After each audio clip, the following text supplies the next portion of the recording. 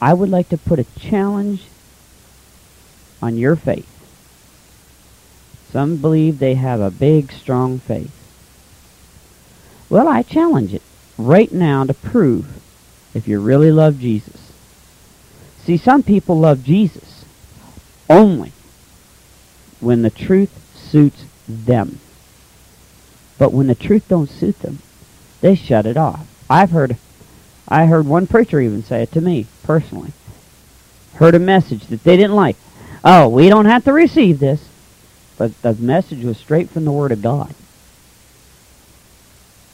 So, here's the challenge. Do you love Jesus enough to open your Bible, study these scriptures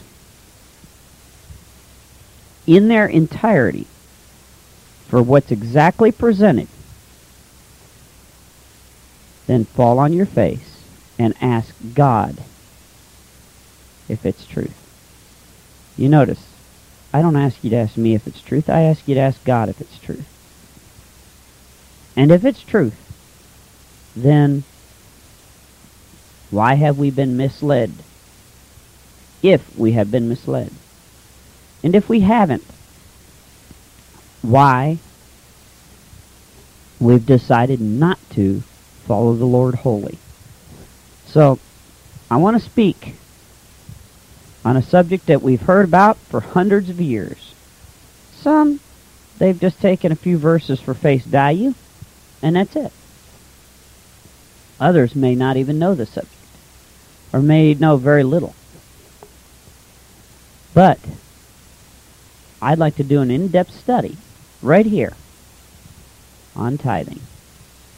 Heavenly Father, Lord, as we present this message, Lord, we ask in you right now that those that listen will have an open mind and an open heart, that they would read the scriptures presented, and then, Lord, would you show them?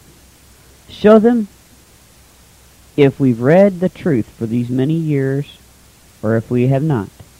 Lord, if we have not, Lord, I'm asking you, Lord, that you would forgive us and help us to do this the right way, your way.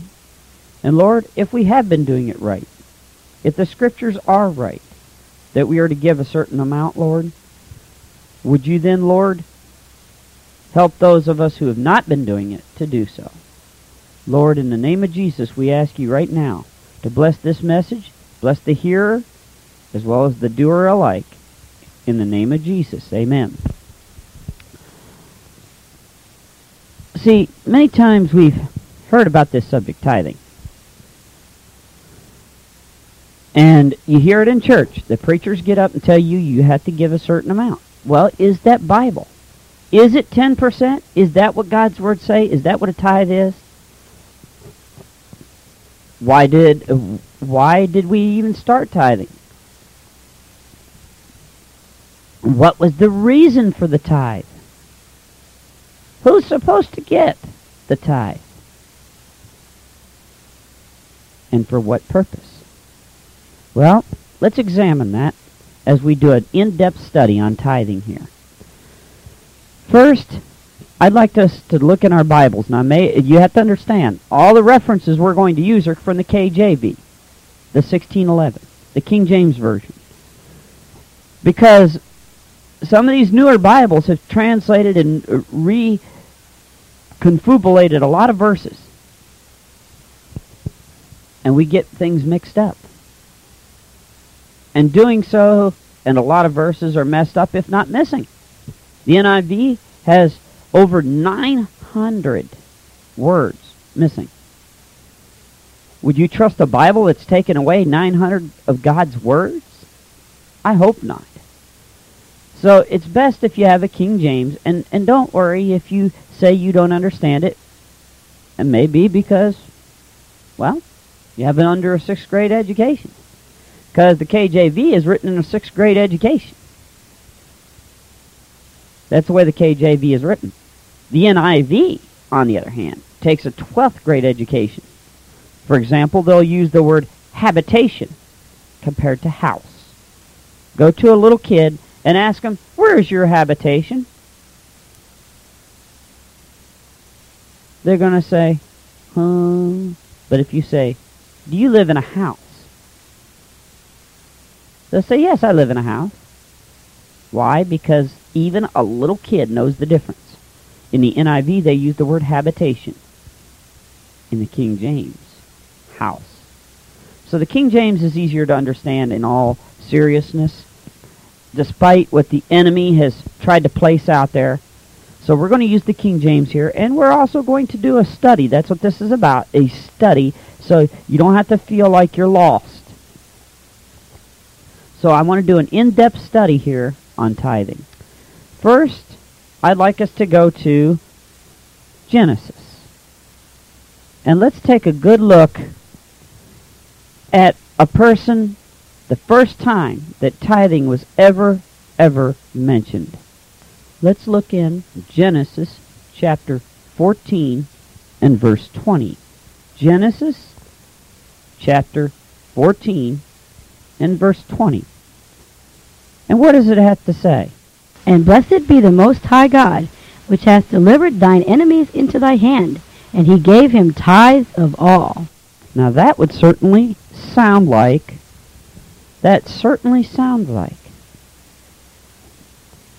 here, that this person, it's talking about Abraham and Melchizedek, a priest. But it's saying here that he gave him tithes of all. When he had won a battle, and he met this priest, he gave him tithes.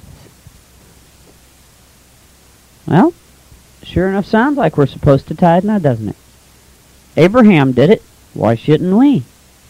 Alrighty, let's take another look at another verse from the Scriptures. Let's look at the Scripture here in Hebrews chapter 7, verse 10. Now this is talking about the same thing in the New Testament. Talking about Melchizedek and Abraham. And we're going to answer one of the questions that I'd like to know first. Is the tithe a tenth? In this case, it'd be like 1 penny out of every dime, a dime out of every dollar. Is this what God is talking about by a tithe? Is that a tenth? Okay, let's find out. Because so far, we found a verse that very much indicates that we are supposed to give a tithe. Let's see what Hebrews chapter 7, verses 1 to 10 have to say about the subject. For this Melchizedek, king of Salem, priest of the Most High God, who met Abraham returning from the slaughter of the kings and blessed him, to whom also Abraham gave a tenth part of all, first being by interpretation king of righteousness, and after that also king of Salem, which is king of peace, without father, without mother, without descent, having neither beginning of days, nor end of life, but made like unto the Son of God, abideth a priest continually. Now consider how great this man was, unto whom even the patriarch Abraham gave the tenth of the spoils. And verily they that are of the sons of Levi, who receive the office of the priesthood, have a commandment to take tithes of the people according to the law, that is, of their brethren, though they come out of the loins of Abraham. But he whose descent is not counted from them received tithes of Abraham, and blessed him that had the promises. And without all contradiction, the less is blessed of the better. And here men that die receive tithes, but there he receiveth them, of whom it is witness that he liveth. And as I may so say, Levi also, who received tithes, paid tithes in Abraham, for he was yet in the loins of his father when Melchizedek met him. Well, I think we're in deep trouble here. The Bible does talk about a tenth. This is New Testament. This is also talking about, it is talking about that it is commanded that they receive tithes of the brethren.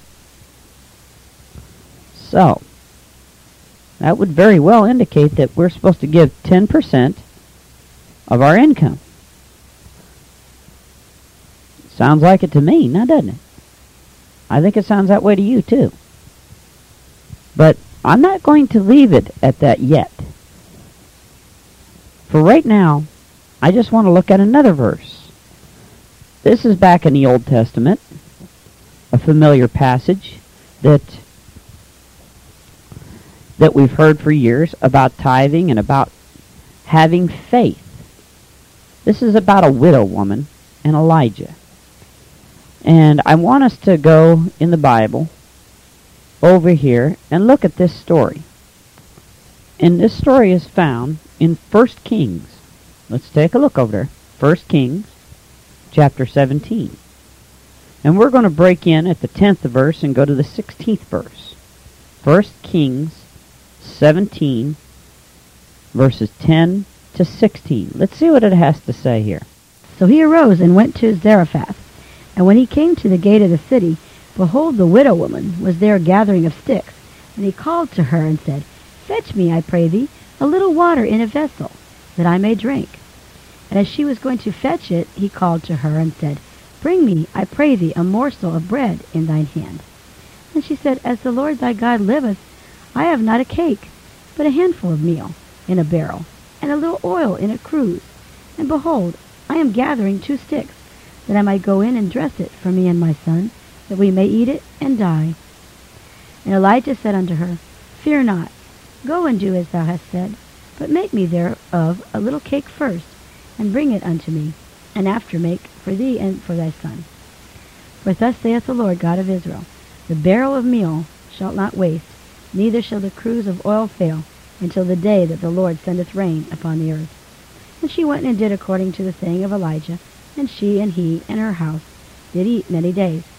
And the barrel of meal wasted not, neither did the cruse of oil fail, according to the word of the Lord, which he spake by Elijah. Well, it appears right here that this story is talking about a woman who had to have some faith, didn't she? You talk about down to your last penny. That's what this woman was. She only had a little bit of meal, a little bit of oil, just enough to barely make one more little thing. She went out, grabbed only the last few sticks she could find. Talk about a woman at the end of her rope. Here comes this preacher and says, Feed me first. And she, at first, wasn't going to, but he said, Do it anyway. And he gave her a prophecy, and she believed God. Oh, she believed God, didn't she? She believed God.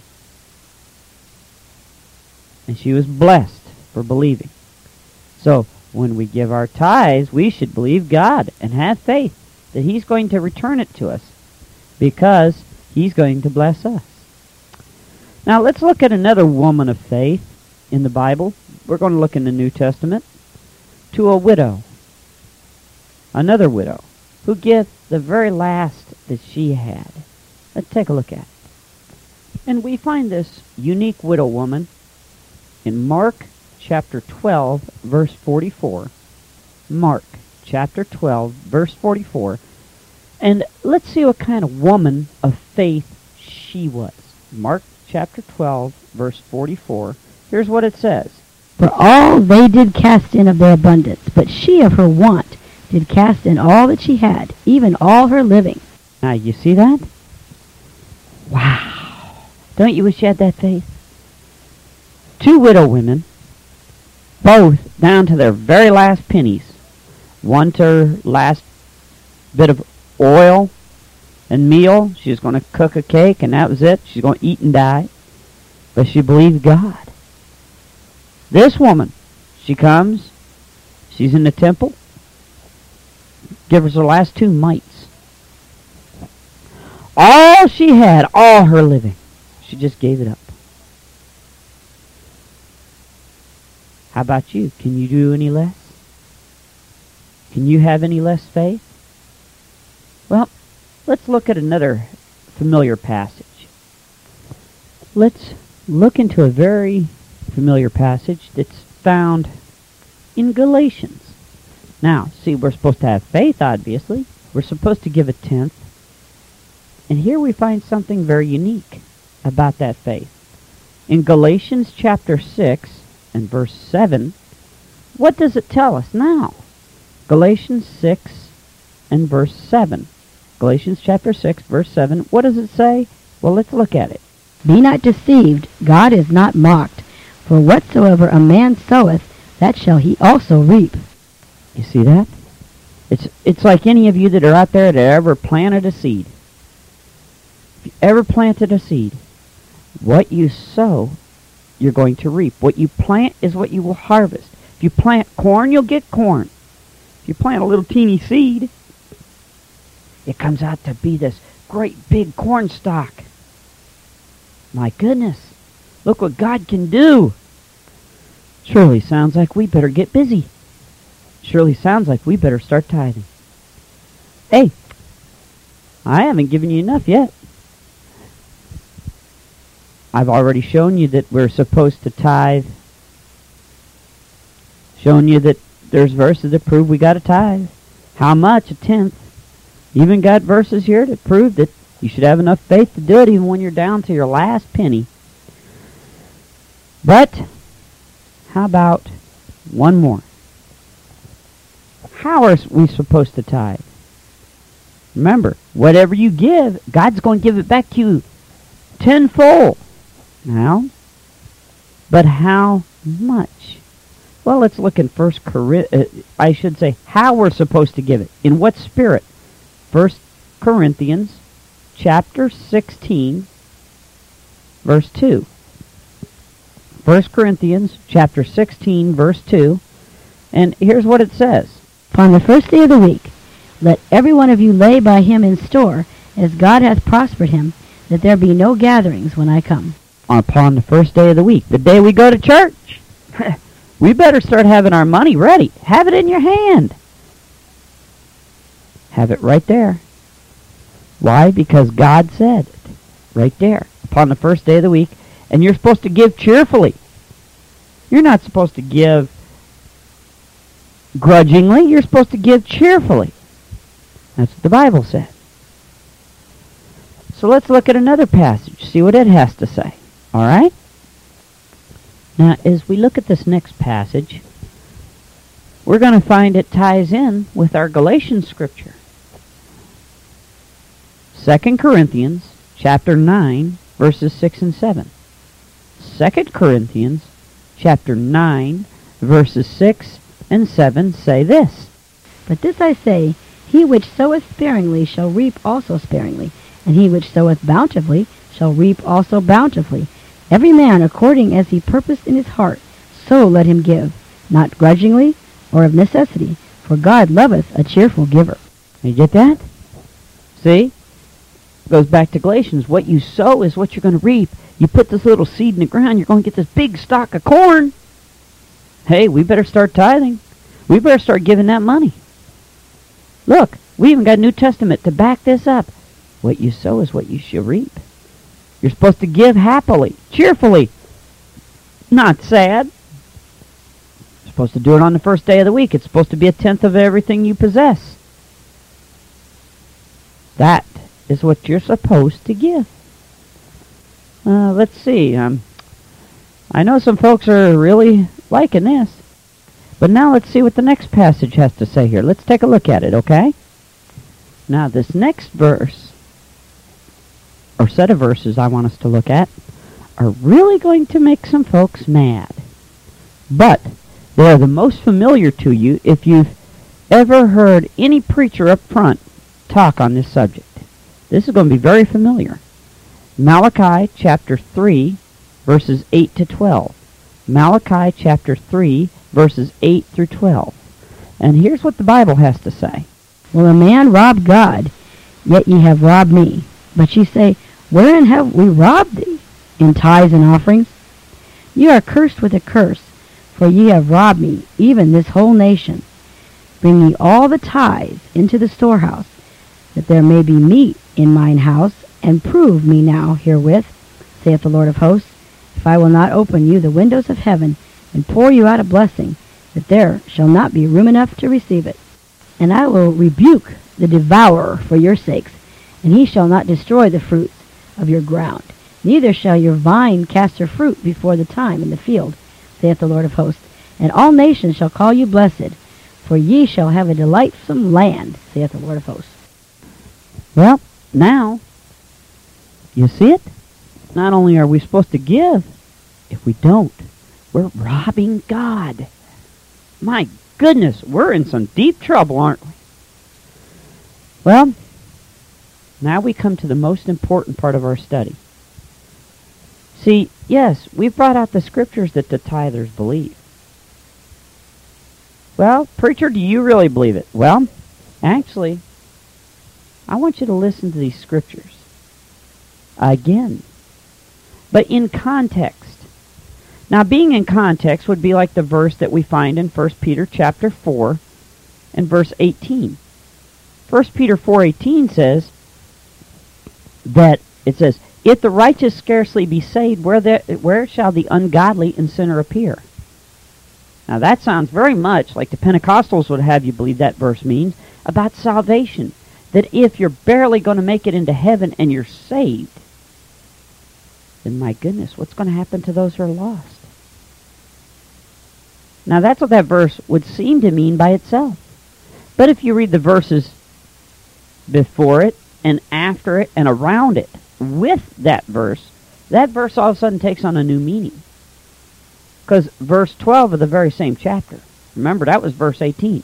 Verse 12 and 13, beloved, think it not strange concerning the fire trial which doth try you, as though some strange thing happened unto you. But rejoice in so much you are partakers of Christ's sufferings, when his glory is revealed. You should be glad also with exceeding joy. And as you continue to read on, it talks about let none of you suffer as a murderer, as a thief, or as an evildoer, or as a busybody in other men's matters. All of a sudden, now you understand that it's talking about suffering.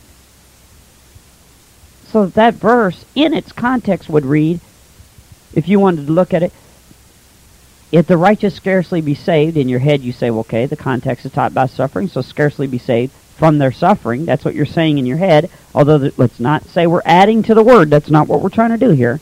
I'm just saying, in context, you understand that it's talking about suffering, where if the righteous scarcely be saved from their suffering, where shall the ungodly and sinner appear? All of a sudden, that verse is not talking about salvation whatsoever, is it? So when I talk about verses in context, we add a few extra verses or more to it. You look at them in the whole chapter, or at least within a whole story, or whatever is being told, you get the whole message to find out what they're really talking about. Because when you look at a story, usually... Okay, let me give you an example. If Mama says, don't drive the car, now what does that sound like it's saying? It sounds like you're telling the kid, don't you dare pick up the keys and drive that car. Don't you even get in it. But if you let Mama finish the last 2 words, only 2 more words of a sentence clarifies it. Don't you drive that car too fast. Same sentence. The only 2 words added were too fast. So the context of her thing is don't drive the car, but the context is too fast. Meaning you're allowed to drive the car, but don't drive it too fast. You see what the meaning of contexting things is? If you don't get the whole message, you usually will miss the message. So, can we still get the same meaning from these scriptures? Is this really what God meant for us to do, is give 1/10 of our income? Is it New Testament for us to give 10%? Have we been told the truth?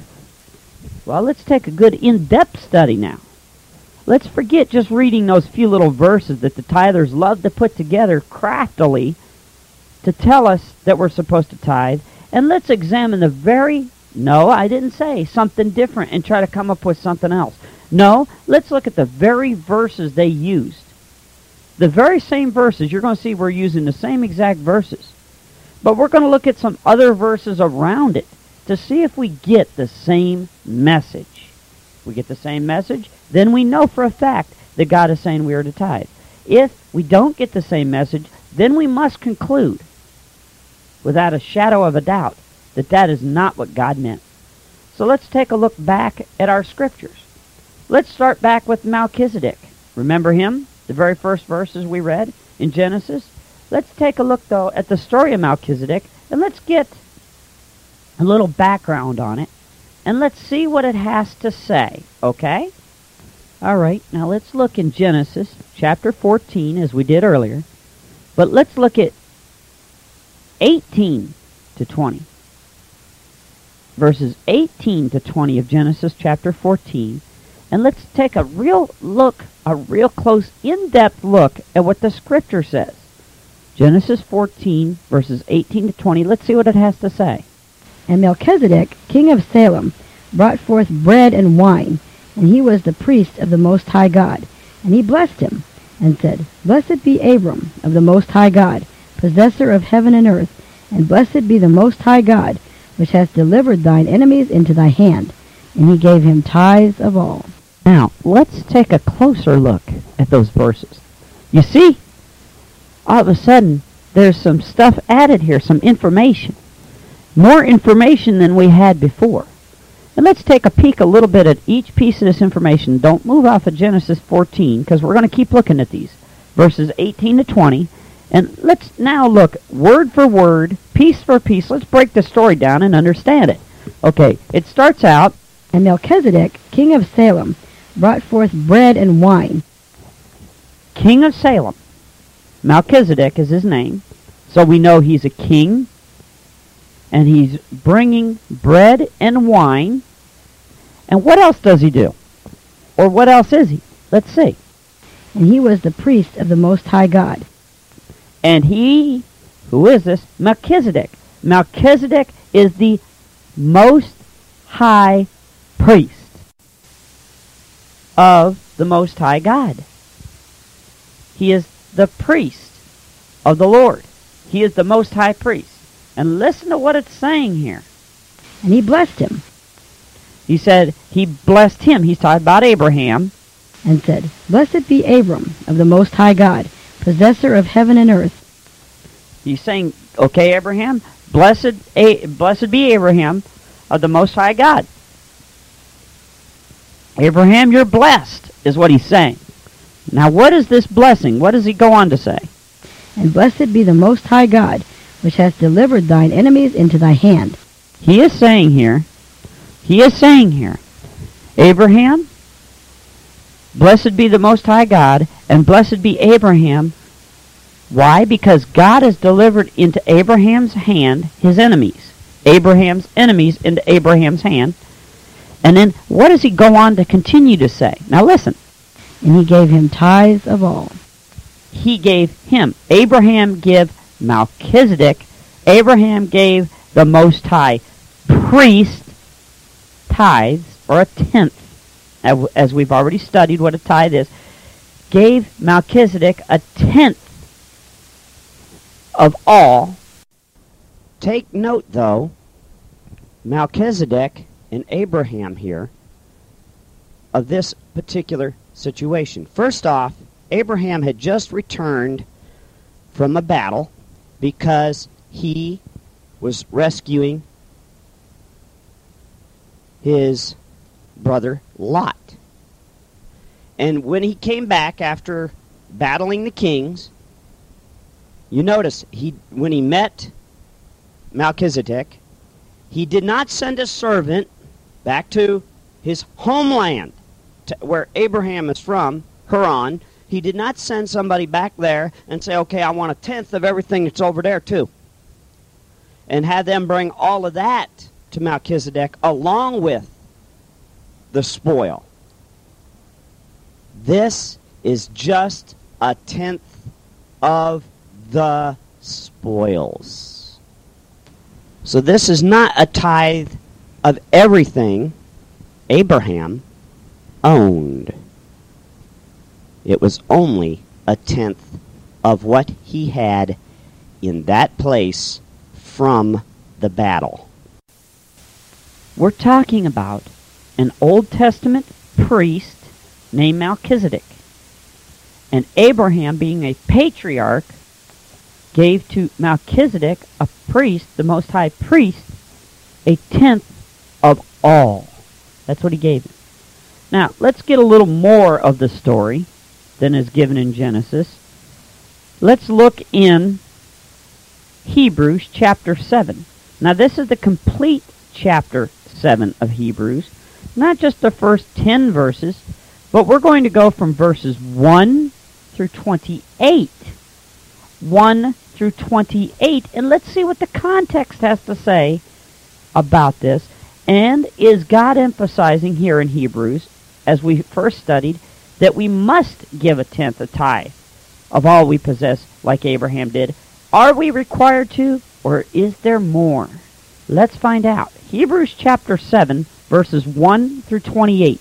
This Melchizedek, king of Salem, priest of the Most High God, who met Abraham returning from the slaughter of the kings and blessed him, to whom also Abraham gave a tenth part of all, first being by interpretation king of righteousness, and after that also king of Salem, which is king of peace, without father, without mother, without descent, having neither beginning of days nor end of life, but made like unto the Son of God, abideth a priest continually. Now consider how great this man was, unto whom even the patriarch Abraham gave the tenth of the spoils. And verily they that are of the sons of Levi, who receive the office of the priesthood, have a commandment to take tithes of the people according to the law, that is, of their brethren, though they come out of the loins of Abraham. But he whose descent is not counted from them received tithes of Abraham, and blessed him that had the promises. And without all contradiction, the less is blessed of the better. And here men that die receive tithes, but there he receiveth them, of whom it is witnessed that he liveth. And as I may so say, Levi also, who received tithes, paid tithes in Abraham, for he was yet in the loins of his father when Melchizedek met him.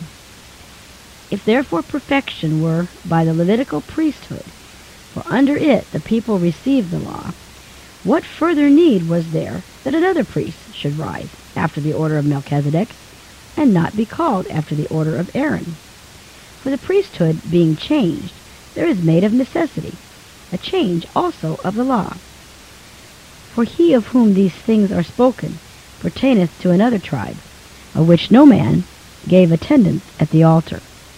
For it is evident that our Lord sprang out of Judah, of which tribe Moses spake nothing concerning priesthood.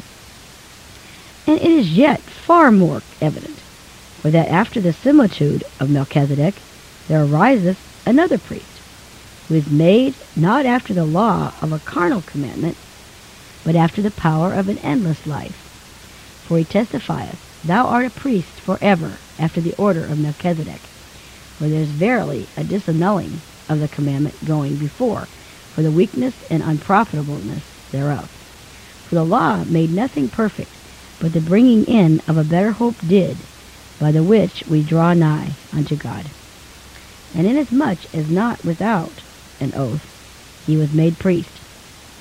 For those priests were made without an oath, but this with an oath by him that said unto him, The Lord sware, and will not repent, Thou art a priest forever after the order of Melchizedek. By so much was Jesus made a surety of a better testament. And they truly were made priests, because they were not suffered to continue by reason of death. But this man, because he continueth ever, hath an unchangeable priesthood. Wherefore he is able also to save them to the uttermost that come unto God by him, seeing he ever liveth to make intercession for them. For such an high priest became us, who is holy, harmless, undefiled, separate from sinners, and made higher than the heavens, who needeth not daily, as those high priests, to offer up sacrifice, first for his own sins, and then for the people's. For this he did once, when he offered up himself. For the law maketh men high priests, which have infirmity, but the word of the oath, which was since the law, maketh a son, who is consecrated forevermore. Well, you know what? I'm about to have me a spell. Woo-hoo! There's some good stuff in this. I think we need to go back through this because I think we see some freedom. In this chapter, we do not find bondage under an Old Testament law, but we find freedom in Jesus. Hallelujah. Let's take a look at it. Let's back to Hebrews chapter 7. We're going to go 1 to 28 again. Let's take a look at some of this stuff. Get ready to have some freedom. Get ready to shout. We've been set free. Hallelujah. For this Melchizedek, king of Salem, priest of the Most High God, who met Abraham returning from the slaughter of the kings and blessed him. Now you notice, Melchizedek says here that it says of him in Hebrews that he met Abraham after, and he's a king of Salem. He's the priest of the Most High God. He meets Abraham after the slaughter, and he blesses Abraham. Woo boy! And let's take a look at this. To whom also Abraham gave a tenth part of all, first being by interpretation king of righteousness, and after that also king of Salem. Now you notice, because Melchizedek was a priest, that made him first the high priest, the most honored of all. Secondly, it made him a king of righteousness. That's talking about there. It's talking about his priesthood. The second part being king of a physical realm. And Abraham meets him, and he gives him tithes, or 10% of it. Abraham had just returned from a battle because he was rescuing his brother Lot. And when he came back after battling the kings, you notice when he met Melchizedek, he did not send a servant back to his homeland, where Abraham is from, Haran. He did not send somebody back there and say, okay, I want a tenth of everything that's over there too. And have them bring all of that to Melchizedek along with the spoil. This is just a tenth of the spoils. Now, but don't hold your little mind right there. Get ready to shout for your freedom, because it's coming. Which is king of peace, without father, without mother, without descent, having neither beginning of days, nor end of life, but made like unto the Son of God. Now you notice that?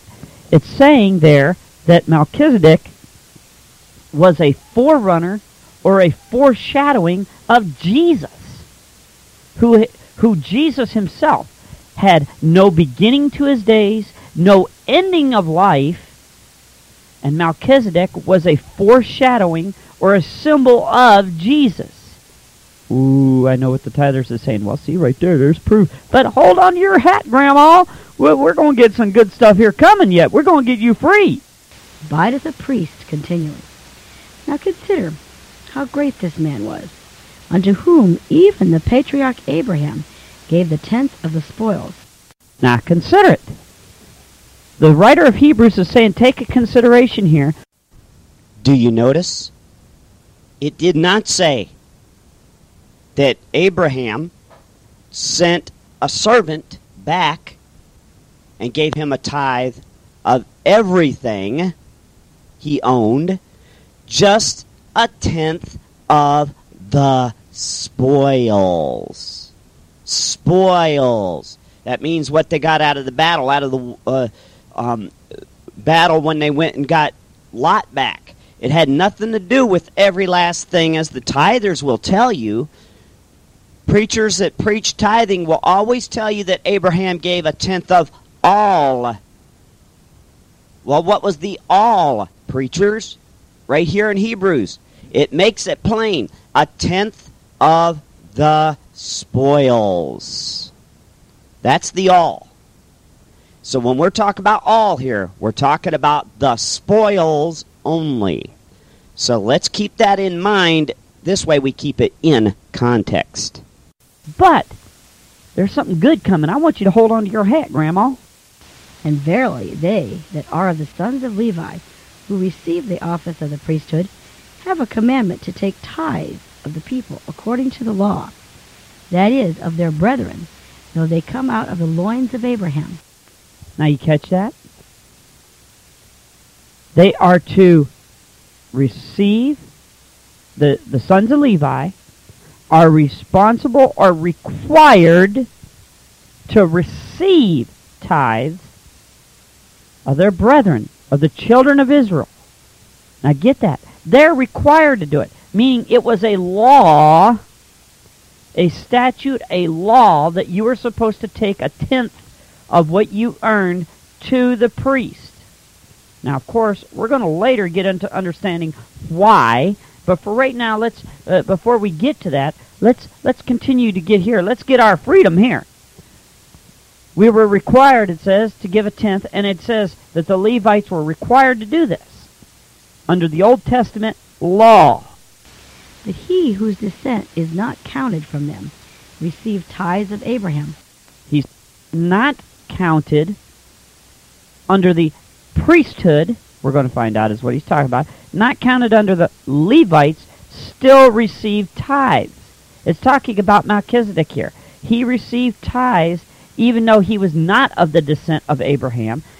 He was not even a children of Israel, but he was a priest of the Most High God. He was a king of Salem, and he received tithes from Abraham. Now let's listen to something else here. And blessed him that had the promises. Melchizedek blessed Abraham who had the promises. That's who he blessed. And without all contradiction, the less is blessed of the better. It usually in the church. You ever notice that? Even in our New Testament church, it's still truth. Those who have the least are the ones that are blessing the most. Why? Because they know what it is to need and not to have. Very good thought to think about. And here men that die receive tithes, but there he receiveth them. It's now talking about how in the past that someone who's dead received tithe even though he's dead. Of whom it is witness that he liveth. And as I may so say, Levi also, who received tithes, paid tithes in Abraham. Even though Abraham was dead, long after he was dead, Levi came into being, and he paid tithes in Abraham when Abraham paid his tithe to Melchizedek. See, so thus Abraham lives on through Levi because of the tithe. Okay? That's all it is. That there is showing that the tithe helps the person to live on. Like a memorial. For he was yet in the loins of his father when Melchizedek met him. He was still in the loins, Levi was. He was still in the loins of Abraham, meaning he was in Abraham's seed, his descendants, when Melchizedek met Abraham. But that's where the tithers want you to end. But get ready for your freedom, Grandma. Hold on to your hat. We're about to have something good come of this. If therefore perfection were by the Levitical priesthood, for under it the people received the law, what further need was there that another priest should rise after the order of Melchizedek? If perfection, as we know, does not come under the law, if it was to come under there, we'd be okay. What would there be the reason? If that law could make people perfect, why would it's saying here in its simplest terms, Grandma, why did Jesus have to die if the Old Testament law was suitable? Oh, now wait a minute, preacher. You're stepping on some toes here. You're right. I am stepping on your toes. It's A-okay for you to take the part of the Bible. It's A-okay for you to take Jesus and say, wait a minute, we're not under Old Testament law. It's A-okay for you to tell people that they're not supposed to go and do the law and give sacrifices. It's okay for you to tell people they need Jesus as their Savior. It's okay to tell them to come to your church. But you're going to still hold them under an Old Testament law called tithing. Well, come on. You ain't got no proof that that's a law, preacher. Well, let's take a listen. Let's take a listen. Okay, remember, we already discovered it was a law that the priests were supposed to receive tithes. Now let's see what it has to say. And not be called after the order of Aaron. and not be called after the order of Aaron. This new priest, this new high priest, would come not after the order of Aaron, meaning that it would not be the same. He wouldn't have to do some things. For the priesthood being changed, there is made of necessity a change also of the law. Before, it used to be of your works, how you used to do things. But now, it's good for you that when it comes to grace now, isn't it? Oh, accept Jesus as your Savior, and if you flub the dub, all you got to do is ask forgiveness and it's done and over with. Oh, that's great for you there, Mr. Tither. But you won't accept the fact that tithing is an Old Testament law, and when that law changed, the Old Testament law changed. When it changed from law to grace, it also changed from tithing, giving the priest a tithe, to non-tithing or cheerful giving. Now, I'm going to get into that after a bit here, but let's continue to listen to this. We're already starting to see there's some freedom. We're not supposed to be under that Old Testament law. Hello? This is the context, boys. Same chapter. All of a sudden, now you're mad. Remember, I put the challenge on you. Do you have enough faith to continue? Let's see how much Jesus you got. For he of whom these things are spoken pertaineth to another tribe, of which no man gave attendance at the altar. For it is evident that our Lord sprang out of Judah, of which tribe Moses spake nothing concerning priesthood. In the old Levitical priesthood, the Levites were the priests. They were not given an inheritance. The Levites were not given anything in Jerusalem other than the job of being the priests, the preachers, the ones who carried the Bible. And here Jesus came up out of Judah, who Moses did not say one word about being in the priesthood. Not one word. But yet he rose up. And what more does it say? Ooh, this is getting good. Hallelujah! And it is yet far more evident, for that after the similitude of Melchizedek there ariseth another priest. After the similitude, we do baptism in a simulation of death, burial, resurrection of us with Jesus Christ for our sins. When we take communion or the Lord's Supper, we do that in remembrance of Him, and the body and the blood are simulated by or represented by the bread and the grape juice. Now, you're telling me that the same word similitude here all of a sudden means something else? Oh, no. It means that Melchizedek raised up in Jesus as a new priest after the simulation of Melchizedek. Melchizedek was the simulation. Jesus is the real deal. Hallelujah! Woo! I'm getting the shouting here. Who is made not after the law of a carnal commandment, but after the power of an endless life. Jesus wasn't made after the carnal commandment. What was that? To receive tithes. His priesthood was not to receive tithes to get money, but after an endless command. Why is it that we cannot accept that in the New Testament church? But it's the truth. Jesus did not come after the law. He didn't come to destroy the law, but to fulfill, and he did.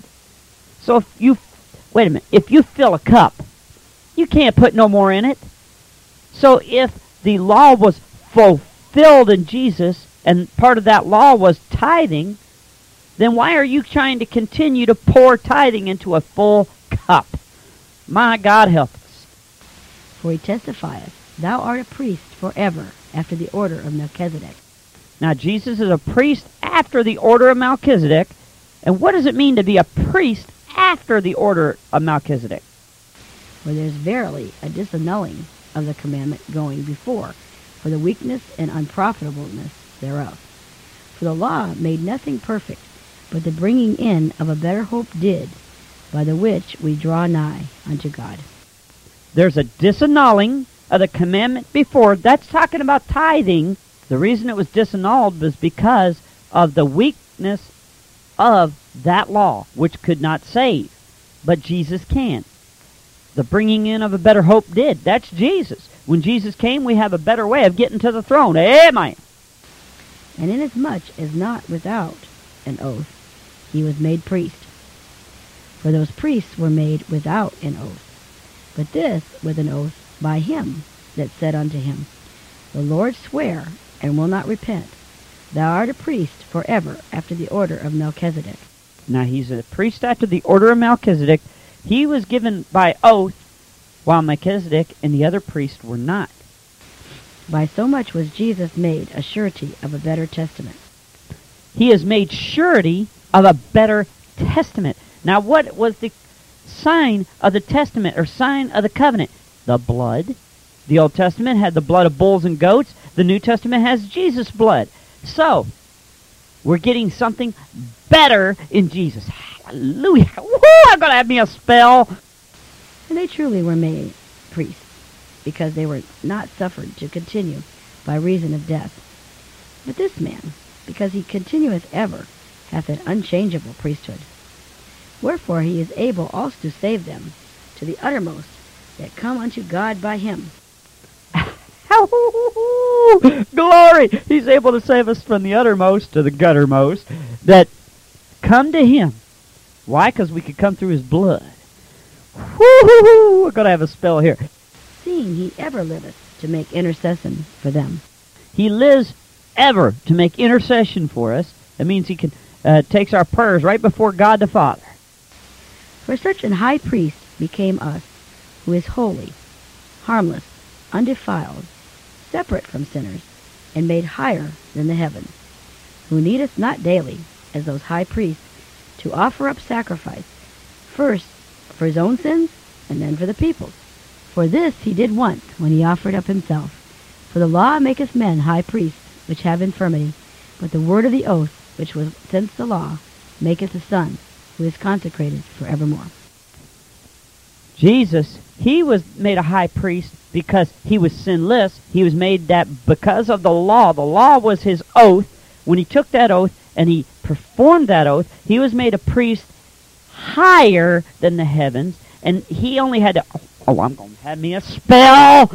He only had to do it once for all. Hallelujah! One time he only had to get crucified. Hello, Catholic Church. He didn't have to get crucified 2, 3, 4 times. Hello, Pentecostal Church. He didn't have to die 5, 6 times. He didn't have to die every time you sinned, every time you had to get born again. Let me tell you what, he died once for all. Hallelujah! Woo! Go ahead, me a spell right here. Let me tell you what. He did away with the law. Jesus did away with all of the law in his blood. And yet we tried to bind people by the very same law. The Pentecostals bind up Christians with the law of, you got to live a perfect and holy life. Excuse me. Yes, you want to live a perfect and holy life because of Jesus saving your soul. But you don't do it to get saved, boys. And you don't lose your salvation. But, let me tell you, you can lose your relationship with Jesus if you're not living right. But you cannot lose it because you sin. You just lose your relationship and your position with him. You lose your fellowship with him. But according to 1 John 1:9, if we confess our sins, he is faithful and just to forgive us our sins. Woo-hoo! And cleanse us from all unrighteousness. Let me tell you, you don't have to keep going back and re-sacrificing. Jesus don't have to keep dying on a cross 5, 6, 7 times. He did it once for all. And unlike those high priests that had to go in every year and sacrifice and make coverage for their own sin, atone for their own sin, then the sin of the people, Jesus only had to do it once for all. Because he didn't sin, so all he had to do was go in and atone for your dirty, rotten sins. Hallelujah. And he did it once for all. And when he fulfilled that law, let me tell you what he did. He disannulled every single law of the Old Testament.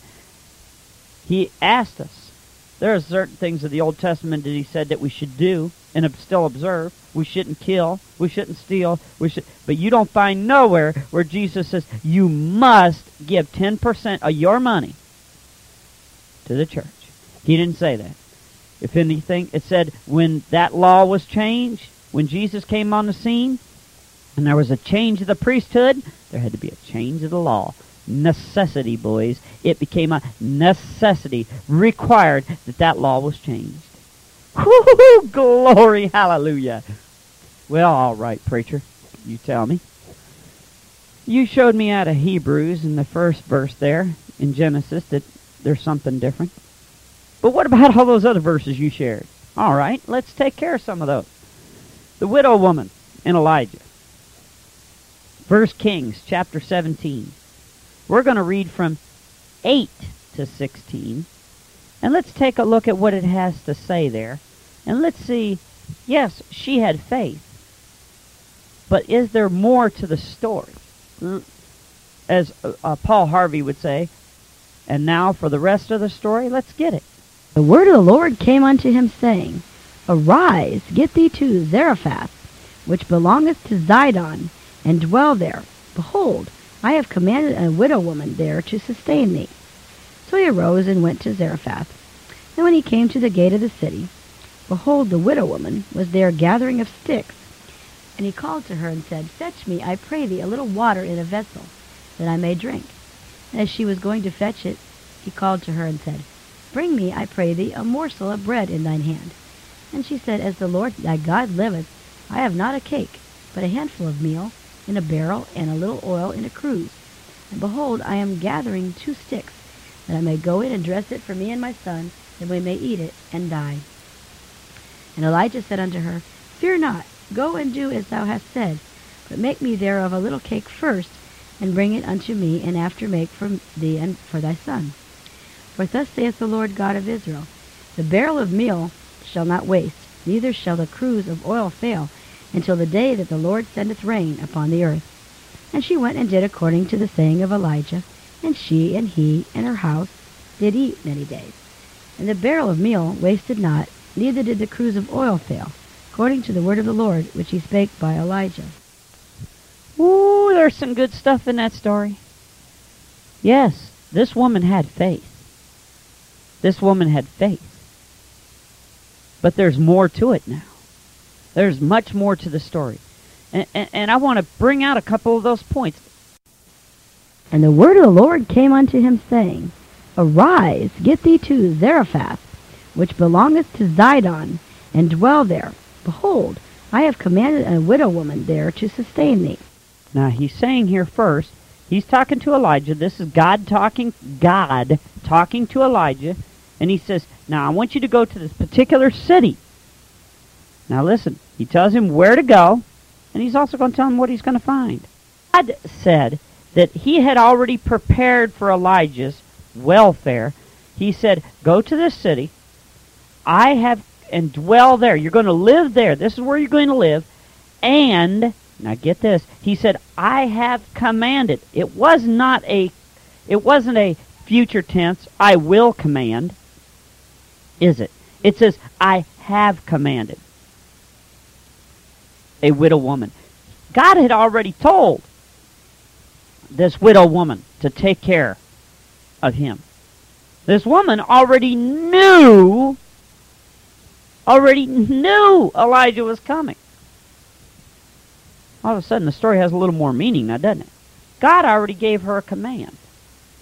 Elijah was now getting ready to come as per God's directive. So he arose and went to Zarephath. He gets up, he goes there. And when he came to the gate of the city, behold, the widow woman was there gathering of sticks. He sees the widow woman. He sees her gathering sticks. And he called to her and said, Fetch me, I pray thee, a little water in a vessel, that I may drink. Now he asked her, the first thing to do was to get him some water. Give me something to drink. And as she was going to fetch it, he called to her and said, Bring me, I pray thee, a morsel of bread in thine hand. And she said, As the Lord thy God liveth, I have not a cake. You notice, she's saying, look, She went to go get the water, but all of a sudden, midstream, you ever have somebody do that to you? They ask you to go get something. You get about halfway out there to go get it, and all of a sudden they say, go get this, which you know is in a total different direction. Ain't that pretty interesting? But here's what's happening. He tells her to get her something to drink. As she's ready to go, that's confirmation from the Lord for him that this is the very widow woman that God had already commanded. And he says to her, hey, would you go get me something to eat? Make me a little snack, a little morsel. You notice, just a morsel of bread. He wasn't asking for much, just a morsel. And she says, hey, I don't even have a cake. I don't have a big thing of bread. All I got is very little. But a handful of meal in a barrel and a little oil in a cruse. And behold, I am gathering 2 sticks, that I may go in and dress it for me and my son, that we may eat it and die. Here's what she is saying. We're at the bottom of the barrel, so to speak, literally. I got this last handful of meal, and all I got left is this little bit of oil. That's all she said I got. And look, that's all I got, guy, and I'm going to take these couple of puny little sticks. I'm going to go in, make a fire, cook it up. And after that, me and my son, we're going to eat it. After that, we're just going to starve to death because there ain't nothing else to eat. We're done. And Elijah said unto her, Fear not, go and do as thou hast said, but make me thereof a little cake first, and bring it unto me, and after make for thee and for thy son. Here's where Elijah tests her faith, if you will. If God is saying he tested her faith. Now remember, God had already talked to her, okay? It was like Mary being spoken to before, and then all of a sudden, Joseph hears the story, okay? More or less. So what I'm saying is, this widow woman already knows the command. Elijah comes and says, look, I want you to make me something. She's like, I'm down to the last barrel. How in the world am I going to support another fully grown man? Right. So she goes and she says, and he tells her, don't fear. Have no fear. Look, I'm speaking on God's behalf. Go ahead and do what you say you're going to do. But first, you make for me. Then go ahead, and you notice, after you made for me, what made it? Obviously, there would have been nothing left if she had have made it for him first. But then go and make for your son and you also. And he's telling her not to fear. For thus saith the Lord God of Israel, The barrel of meal shall not waste, neither shall the cruse of oil fail, until the day that the Lord sendeth rain upon the earth. He said to her, as thus says the Lord. Now all of a sudden she knows God is speaking. She knows this is in fact Elijah. This is in fact the very prophet to whom she had already been given a command by God that she is supposed to take and provide for. And he tells her, look, the oil ain't going to fail you. It's always going to be there. The meal will always be there. All you got to be willing to do is do it. I've already been given commandment, and he knows that she has. All she has to do is be obedient. And she went and did according to the saying of Elijah, and she and he and her house did eat many days. And the barrel of meal wasted not, neither did the cruse of oil fail, according to the word of the Lord which he spake by Elijah. See, because she obeyed God, it did not fail. But remember, she was commanded long before Elijah put the test on her. God had already told her this is what was going to happen. She already knew what was up. And all she had to do was listen. Well, the tithers will say, well, still, you haven't tore that up yet. You haven't made that change. No. This is just the story, though. If you read it, there is not one word about tithing in here. But tithers love to use it to say, well, look at her faith. But there's not one word about tithing. Well, yes, this is a story of faith. Remember, Jesus did say, if you have faith as a grain of mustard seed, you shall be able to say to a mountain, be removed and dropped into the sea, and it will do it. That's all this story is about. It's about faith. The faith of a widow woman in the Old Testament who took God at His word has nothing to do with tithing. Just because she gave to Elijah and she gave to God's man first had nothing, absolutely nothing to do with tithing. Because if it had to do with tithing, there would have been an Old Testament priest involved. So, I'm sorry to say, Mr. Tither, once again, this verse has nothing to do with tithing. It has to do with faith, but not tithing. How about another verse of faith? Let's take a look at it. New Testament. Let's look here in Mark chapter 12, verses 42 to 44, and we're going to find out about another faithful woman who is down to her last few pennies, and we're going to find out what she did. And there came a certain poor widow, and she threw in 2 mites, which make a farthing. And he called unto him his disciples, and saith unto them, Verily I say unto you, that this poor widow hath cast more in than all they which have cast unto the treasury. For all they did cast in of their abundance, but she of her want did cast in all that she had, even all her living. Thankfully, I don't have to go back and play that one. We don't have to listen back at that verse. It's pretty plain. There's a widow woman. They're in the temple. Jesus is sitting there. And a widow woman comes along. And lo and behold, they're getting all into the treasury. The big ritzy people, the rich people, they're over there coughing up big time money.